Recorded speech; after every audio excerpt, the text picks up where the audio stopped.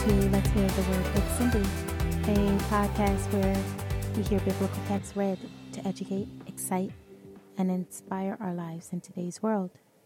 Today I'll be reading from the book of Psalms, Psalms chapter 52. Why boastest thou thyself in mischief? O mighty man, the goodness of God endureth continually. Thy tongue deviseth mischiefs, like a sharp razor worketh deceitfully.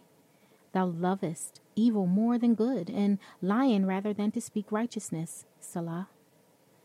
Thou lovest all devouring words, O thou deceitful tongue. God shall likewise destroy thee forever. He shall take thee away, and pluck thee out of thy dwelling place, and root thee out of the land of the living. Selah.